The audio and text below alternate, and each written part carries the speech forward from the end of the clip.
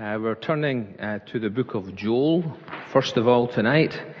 It's pretty similar to last week in that we will be fairly rapidly be going through the minor prophets, and it will be handy if you've got a copy of the scriptures with you. There's plenty of them at the back if you wish to have them, or indicate and somebody will deliver it to you.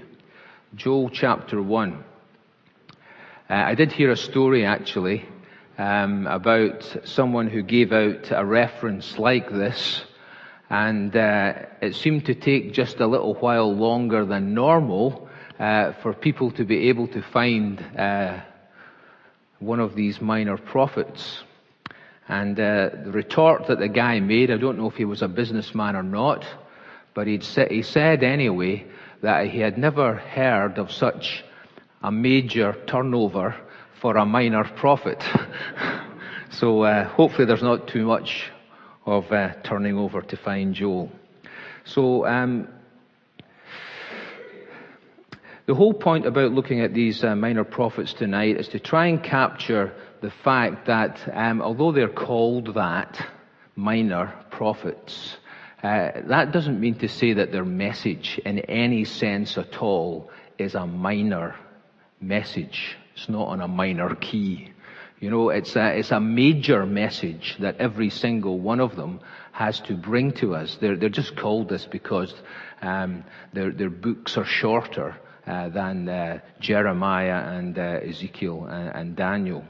And the main points that they're really trying to convey to us, significant major points, are focusing on challenging and rebuking the people for their shortcomings and for their sin. And on the other hand, they also bring a sense of hope and of restoration to the people as well. So these two themes you will see as strands that run through the majority of these small books that conclude our New Testament. And it's important for us to take the tone and to take the emphasis of these prophets to our hearts today as well. That the Lord speaks into our hearts, sometimes to challenge and to rebuke us for attitudes and for actions and behavior. And yet on the other hand, He does hold out hope and restoration. So let's come to the book of Joel and just make a few comments about this. Now, these are the book of Joel's written prior to the exile, and you can see the kind of rough outline thing there. The point I'd like to make, first of all, from chapter 1, verse 4, is that it's written against the background of a national calamity. And the calamity is one that has been induced by locusts. The crops have been devastated by locusts, a little bit like the plague in Egypt. And this imagery of the land and the locust is actually used to convey a message that Joel brings to the people.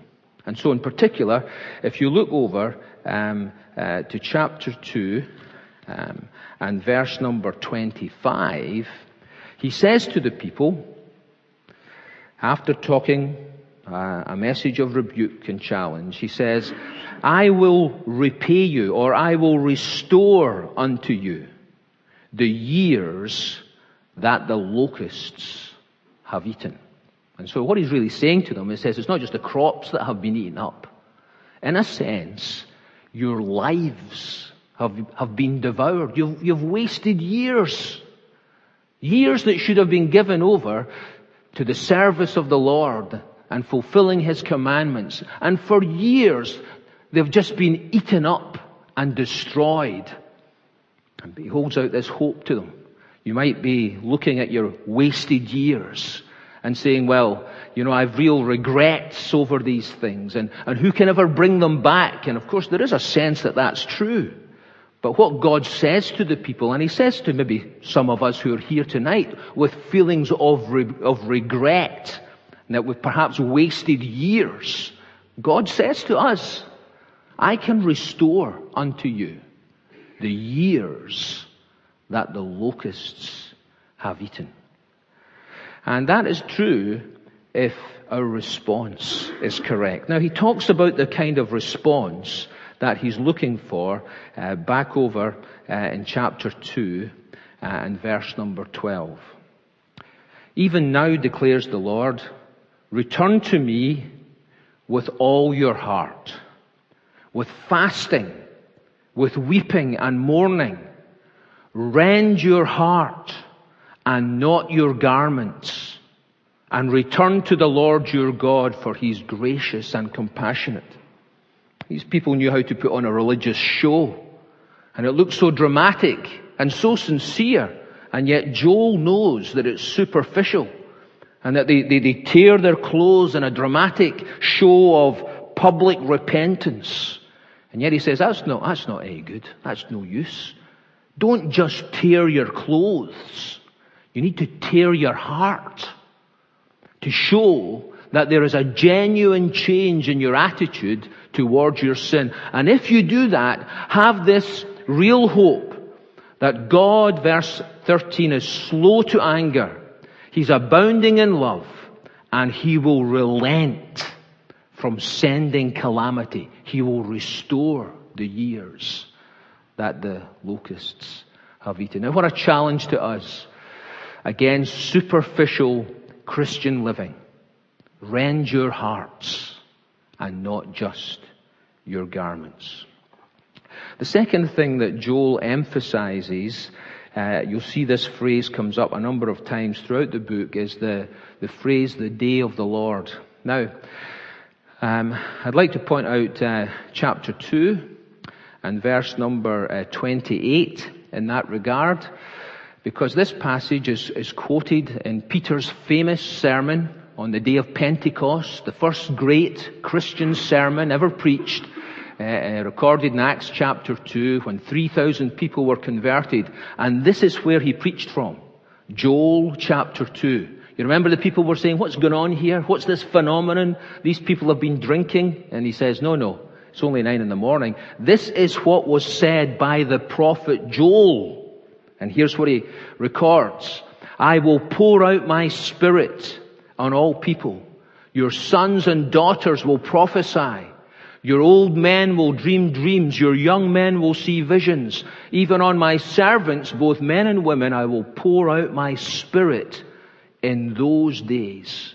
That's what God did. He poured out the Spirit of God, and who came on the day of Pentecost to indwell his church.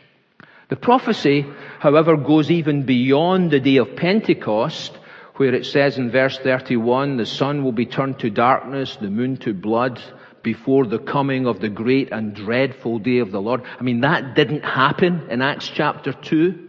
It will still happen. And here's a wonderful verse in verse 32, quoted again in our New Testaments. And everyone, whosoever shall call upon the name of the Lord will be saved. Before that great and dreadful day of the Lord, which is coming, we need to call upon the name of the Lord to be saved. That's the gospel claim. Now let's turn over to the book of Amos. Amos again, prophesying round about the same kind of time. He gives a bit of biographical detail about himself. In chapter 1, verse 1, the words of Amos, one of the shepherds, or one of the herdsmen of Tekoa. And, the people who listened to him, they took this point up, and they had something to say about Amos. He had a difficult time. He wasn't accepted. He was criticized. And if it wasn't the fact that God had called him, I'm sure he would have given up. So for instance, if you go over to chapter 7, and here is Amos answering another man who says that he is a priest. And in verse 14, Amos answered Amaziah. And this is what he says. I was neither a prophet, nor a prophet's son, but I was a shepherd. And I also took care of sycamore fig trees. But the Lord took me from tending the flock, and he said to me, go and prophesy to my people Israel. Now then, hear the word of the Lord. As far as his kind of ancestry was concerned, he didn't come from a line of preachers. He wasn't a prophet, or he wasn't even the son of a prophet. He didn't go to the schools or colleges. But what he did have, he had a call from God. And God put his finger on this man's heart, and he called him from what he was doing. And he said, go and speak to my people. And that sense of calling was what sustained Amos. Now, just to give you an idea of the kind of criticism and opposition at a personal nature that he came in from, if you just back up in chapter 7 to verse 10. Amaziah, the priest of Bethel, sent a message to Jeroboam, the king of Israel. Amos is raising a conspiracy against you in the very heart of Israel, and the land cannot bear all his words. For this is what Amos is saying: Jeroboam will die by the sword. Israel will surely go into exile away from their native land. Then Amaziah said to Amos, get out, you seer. Go back to the land of Judah. Earn your bread there. Do your prophesying there. Don't prophesy any more at Bethel, because this is the king's sanctuary. Get out. Go back home. We don't want you up here. You're raising a conspiracy. And the priest and the king are against him. And yet, as I've just shown, he answers and said, God called me. And I'm going to keep on delivering this message, no matter who criticizes. This is the word of the Lord. What again, another challenging message for us. Our message today is not a popular one. The gospel of Christ is not popular. Talking about people's sin and their need for a Savior and what the standards of righteousness are. It's not popular sometimes even to Christians. Never mind to people who are lost in their sin, to hear the word of the Lord proclaimed. Yet we have to be true and loyal and committed, as the prophets were. God has called us to deliver His word. Another point I'd like to make before we move on from Book of Amos is from chapter 3. He's delivering this, of course, to the people of Israel. And this is what he says in verse number 2. You only have I chosen of all the families of the earth. Therefore, I will punish you for all your sins. Now, that just seems rather unusual way of putting things. What he's actually trying to say is this: you have been privileged. You have had so much privilege. And because of that privilege, your responsibility is even greater. And that's true. There are many people, who have not had the privileges, spiritually speaking, that we have had. To hear God's word. To listen to the preaching of the gospel. We have to remember that's what this verse is telling us. Because of this, because we've been chosen, therefore I will punish you for all your sins. With privilege, there comes responsibility. Another way of putting it: to whom much is given, much shall be expected. And we need to bear that in mind. Let's move over now to the book of Obadiah, one of the shorter prophecies. The next couple of books that we're going to look at are slightly different in that the message that they bring, the prophets are not speaking to the nation of Israel. They're speaking to other nations. And if you can see in Obadiah verse 1, this is what the sovereign Lord says about Edom. Now, the thing about Edom was they were the descendants of Jacob's brother Esau, and they were on the borders of Israel. And the reason that Obadiah speaks against this nation is because of what they did on the day that Jerusalem fell. When Nebuchadnezzar came in, when the Babylonians destroyed Jerusalem, and the people are carried off into exile, Edom was there. And now look at what he says, verse 11.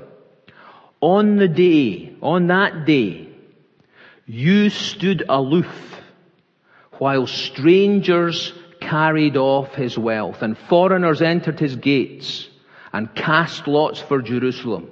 And you were like one of them, and you shouldn't have looked down on your brother in the day of his misfortune, or rejoiced over the people of Judah in the day of their destruction. So God is indicting this people, Edom, this nation. He's rebuking them and says, you will be judged, Edom, as a nation. The reality of God's judgment, because your brother was suffering. You stood aloof. You passed by on the other side and you disdained him and you mocked him and you rejoiced in the day that Jerusalem fell. And you didn't lift a finger to help. You know, I think there's a principle there for us. It reminds us really of the Good Samaritan, doesn't it? And the people who passed by on the other side. They maybe didn't rejoice, but they passed by. It comes to all of us, and we hear the prophets speak to us about the danger of standing aloof. The danger of watching from the sidelines as things are going on and not doing anything to help. It's a challenge that comes to us all tonight, isn't there? Is there something that we are aware of? Has the Lord placed something on our hearts, something that has burdened us? Will we stand aloof? Or will we get involved? Obadiah speaks against that kind of situation. Over to the book of Jonah. One of the better known minor prophets. We did it recently in the men's group on Saturday mornings. Again, just to make the point that this is about a foreign power. It's not to Israel. It's, as you can see, from the first few verses, it's about the great city of Nineveh. And of course, Nineveh is the capital of Assyria. And it's Assyria who first of all comes and exiles the northern kingdom and carries it away into captivity. Nineveh's the capital. Nineveh's the heart of that empire. And Jonah is sent to Nineveh. And he's sent to call them to repent. And the point that we again and again were picking up on in the men's meeting is this, that although it bears Jonah's name, and Jonah's a pretty major figure obviously in the whole narrative, the book fundamentally is not really about Jonah. The book is about God and what God is like, and the things that God does in all 4 chapters. And the big point is this, of course, God is concerned even about an evil city with evil people like Nineveh. That's how the whole book finishes off. The very last phrase of chapter 4. God is speaking and saying, should I not be concerned about this great city? Jonah walks through it for several days. God says to them, look at all these people who are not able to tell even their left hand from their right hand. And Jonah's worked up because of the gourd that, burns down, and he's getting sunstroke. And God says, you're concerned about this. And shouldn't I be concerned about this people? And shouldn't you be concerned about this people and this city? It's a great book that unveils the mission heart of God to the lost, to the wicked lost of our world. That despite their condition, God's heart still goes out and God is concerned. This was a message to Israel. It's a message to us about what God is like as far as the lost are concerned. And of course it shows God's concern and God's patience with his erring prophet. Jonah is not held up as a paragon of virtue. He runs away. He doesn't want to deliver the message that God gives to him. And God in his patience, verse number 1 of chapter 3, the word of the Lord comes to Jonah a second time. One of the great verses that explains God's patience and his long suffering with his failing people. And God's word comes to us tonight, the second, the third, the fourth time, in his patience to try and bring us back into his service, maybe concerning ourselves having a mission heart for our world and for the nations that don't know our Lord Jesus Christ. Now what I'd like to do here is skip a book. and do that purposely. And I'd like us to look at the book of Nahum next. And the reason I'm doing that is you'll see from verse 1 of chapter 1 that this oracle was concerning Nineveh. So Jonah was sent to Nineveh, a message of hope. The people turned to God, and God had mercy upon them. But this book is also written to Nineveh. And this time, it's a message of judgment. Look at verse number 2. The Lord is a jealous and avenging God. The Lord takes vengeance and is filled with wrath. The Lord takes vengeance on his foes and maintains his wrath against his enemies. The Lord is slow to anger. We learn that from Jonah. And great in power. The Lord will not leave the guilty unpunished. And Nineveh was to be overwhelmingly destroyed. So much so that archaeologists almost debated for centuries about whether Nineveh existed. Look at how it's put in verse 7 of chapter 1. One of the great verses from the Minor Prophets, which again is quoted in our New Testament, Paul writing to Timothy. The second part of verse 7. The Lord is good, a refuge in times of trouble, and he cares for those who trust in him. The Lord knows those that trust in him. Now that's of enormous reassurance, isn't it? That the Lord knows those that are his. The Lord knows those who trust in him. But with an overwhelming flood, he will make an end of Nineveh, and he will pursue his foes into darkness. So despite there being a temporary returning to the Lord, the wickedness of Nineveh persisted, and God, who is slow to anger, did not leave the guilty unpunished. So let's turn back to Micah. And we're back to Israel and Judah after that little excursion to some of the foreign powers. The book of Micah has some very famous passages in it. There are passages that talk about the hope of the future. I'd like just to point some of them out to you. Chapter 4, verse 1. In fact, if you look at verse 2, many nations will come and say, come, let us go up to the mountain of the Lord, to the house of the God of Jacob. He will teach us his ways, so that we might walk in his paths. Then down to verse number 3. They will beat their swords into plowshares, and their spears into pruning hooks. Nation will not take up sword against nation, neither will they train for war anymore. Very famous words. In fact, I remember once on a holiday to Israel, going up onto the Lebanon border. And on the border there was a great big monument. And these words were placed on it. You know, the reality of the situation is, these words do not apply to our day and age. You know, right at this point, you know, will it ever be true that nations will never train for war anymore, and that they'll beat their swords into plowshares? This will never take place until the Prince of Peace, Christ himself, returns. So we have to recognize that many of the prophecies, we'll come across some of them that Micah makes, they have to do with the immediate future of their time, what was happening just round about the time they lived. Some had to do with the incarnation, the coming of the Messiah, but some extend beyond that. And here's just a little technical point that I find not just interesting, but in fact it's very helpful for the interpretation of some of these passages. And it's this, that the plain reading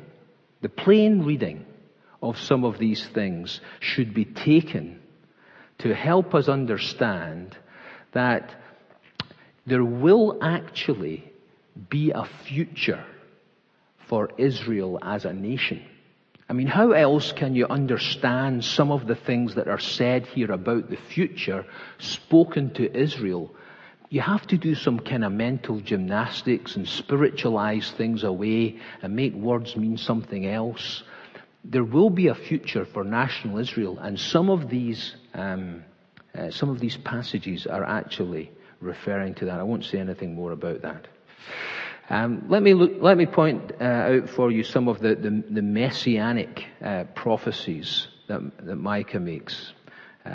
Here's one about the crucifixion. Chapter 5, verse 1, halfway through that. They will strike Israel's ruler on the cheek with a rod. Here's one about the incarnation. But you, Bethlehem Ephratah, though you're small among the clans of Judah, out of you will come for me one who will be ruler over Israel, whose origins are from of old, from ancient times. And the priests knew about this, because this was the verse when Herod asked the question, where's the King of the Jews going to be born?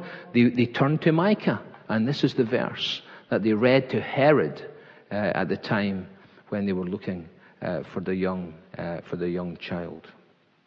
Now let me turn away from some of the prophecies relating to Christ to some of the real messages, the pointed messages that Micah has to bring for us. He talks about how can people come before God? How can we come before God? Chapter 6, verse 6. With what shall I come before the Lord and bow down before the exalted God? Shall I come before him with burnt offerings, with calves a year old? Will the Lord be pleased with thousands of rams, with 10,000 rivers of oil? Shall I offer my firstborn son for my transgression, the fruit of my body for the sin of my soul? He has showed you, O man, what is good. And what does the Lord require of you? But to act justly, and to love mercy, and to walk humbly with your God. Nothing can for sin atone.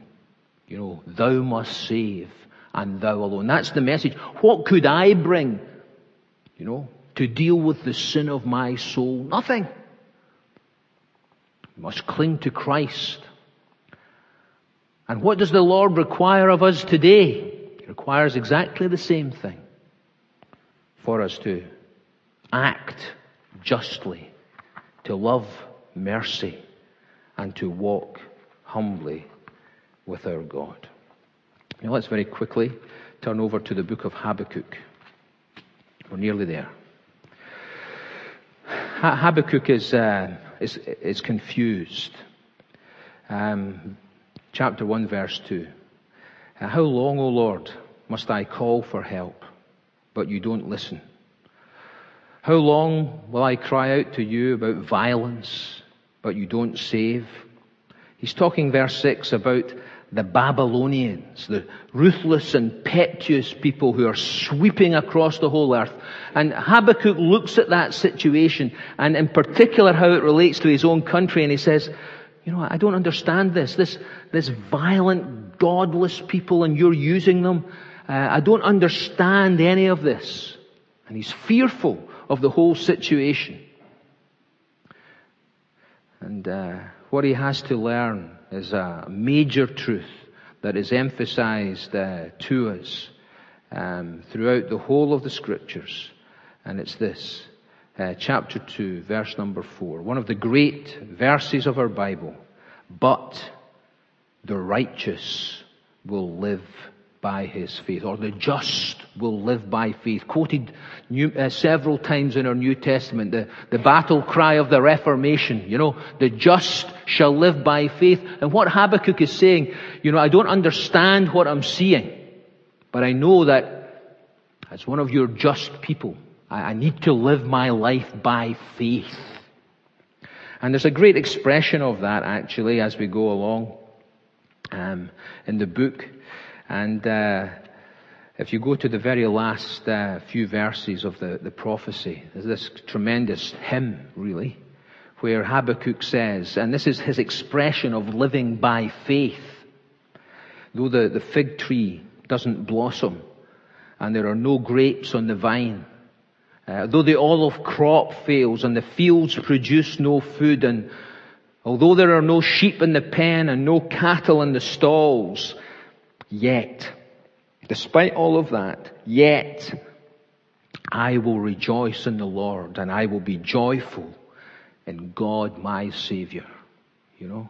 And he describes himself, just at the end there, of his feet, rather than slipping, being like the feet of deer, enabling to go on the heights. I saw one of these David Attenborough things, you know, but one of these mountain goats. It was a sheer cliff, you know, and there was just a small ledge, and this goat is making its way along the precipice safely, sure-footedly. God can make, Habakkuk says, my feet like that in difficult times, dangerous times. I need to live by faith, and that's what does it. That's what helps us in difficult times. That's what Habakkuk is saying to us. Let me just give you a verse of real, reassurance from Zephaniah. Zephaniah in chapter 3 and at verse 17 gives a description of the joy that God has in His people. It's good for us to remember that. God is our Heavenly Father if we belong to Him. And here is a verse that is a description of His care and concern over us. The Lord your God is with you, and He's mighty to save, and He'll take great delight in you. He will quieten you with His love. He will rejoice over you with singing. It's a picture of a little baby who's gurning, who's crying and is being settled down and quietened with the parent's love, and who the parent is rejoicing over by singing a song. God does that with His people. Such is the joy that He takes. And here's another great one, down at verse 20. And He makes this promise: and I will bring you home. From that lost place in exile, one day He said, you're my child, and I'll bring you back home again. So wonderful words of reassurance.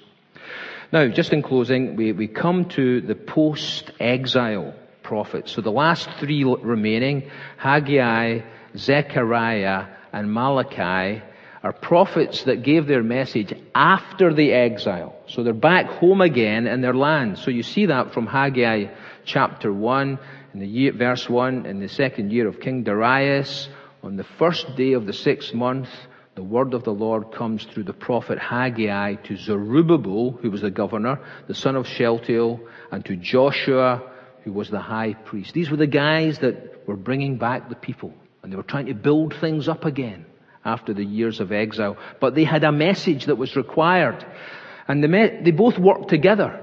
They were part of a team. They had a slightly different emphasis. One was very blunt and direct. That's Haggai. Whereas Zechariah is a man of vision, but they work complementarily together. Haggai, here is his message. The people are saying, verse number 2, it's not time yet to build the Lord's house. It's not the right time. It's not the time to do that. And he challenges them. And he said, well, what about you? Is it time for you to be living in your own panelled houses while God's house remains a ruin? You see, it's time enough to do your own things and to benefit your own lives and your own homes. But what about time to work for God and to give God the glory? And down there in verse number 9, because of my house which remains a ruin, that's why I'm concerned, while each of you is busy with his own house. And they stir up the people. And they stir them up to begin to work on the house of the Lord again. And he has to say to them in chapter 2 verse 3, it looks pretty pitiful, doesn't it? Who of you is left who saw this house in its former glory? And how does it look now? It looks nothing compared to the majesty of the initial temple. There's nothing.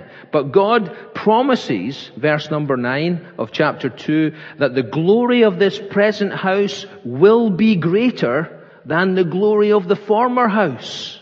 And in this place, I will grant peace. And so the people are stirred up and they begin to work again.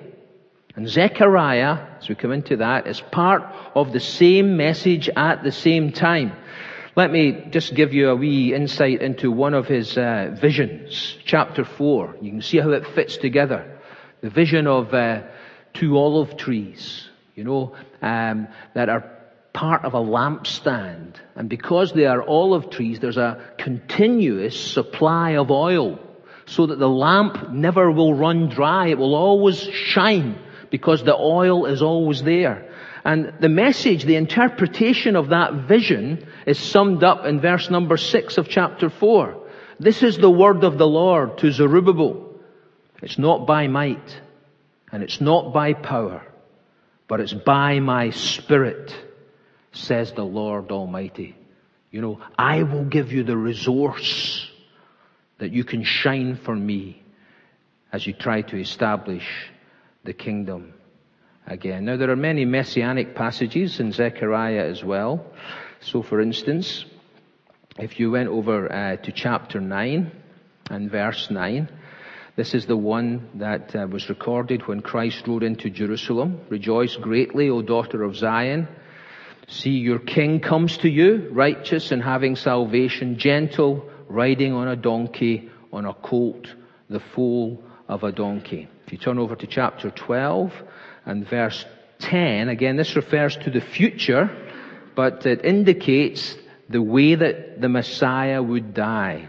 I will pour out on the house of David, chapter 12, verse 10, and the inhabitants of Jerusalem a spirit of grace and supplication, and they will look on me, the one that they have pierced, and they will mourn for him as one mourns for an only son. Chapter 13, verse 1, and on that day a fountain will be opened to the house of David and the inhabitants of Jerusalem to cleanse them from sin and from impurity. Chapter 13, verse 7 is a tremendous verse that gives us insight into what happened upon the cross.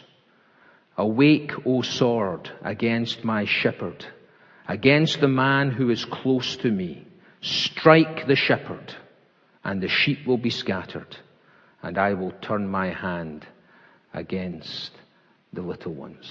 And then finally, the book of Malachi, the final voice in our Old Testament.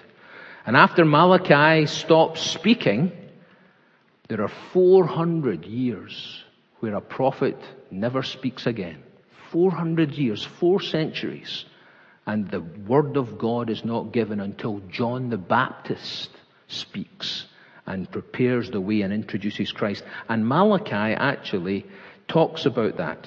I'm just going to point that one point out and finish and not say anything else actually about the book of Malachi. So for instance, chapter 3 verse 1, Malachi says, I will send my messenger who will prepare the way before me. Then suddenly the Lord that you are seeking will come to his temple. The messenger of the covenant whom you desire will come, says the Lord Almighty. 2 messengers. The messenger of the covenant is Christ, the Messiah. But one will prepare the way for him. And that's expanded on in chapter 4, verse number 5. See, I will send you the prophet Elijah.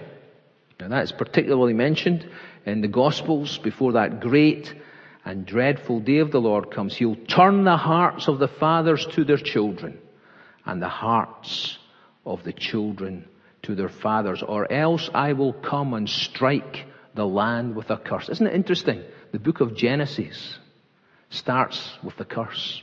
The very last word of our Old Testament finishes with the idea of the curse. 400 empty years, but with the voice of all of these prophets still there on record for the people to take into account, a Messiah is coming. And that's what we'll be looking at, God willing, in the weeks to follow. So there we are, the message of these men: challenge, rebuke, judgment, but also hope and restoration. I hope to some extent we've just kind of given you a little bit of an appetite to look into these books a little bit more for yourself, as you can see the inspiration and the relevance of the messages that it brings to us. Now shall we pray. Lord, thank you for the wonderful riches of your word. Help us to take to heart the message of the prophets who speak to us today. We think of the sober nature of many of the things that they said. Help us to rend our hearts and not just our garments. And help us to put the things of God first and not just our personal ambitions. Help us see the glory of Christ. So we commit ourselves to you. Help us to love your precious word and to see a Savior there, as we ask in his name. Amen.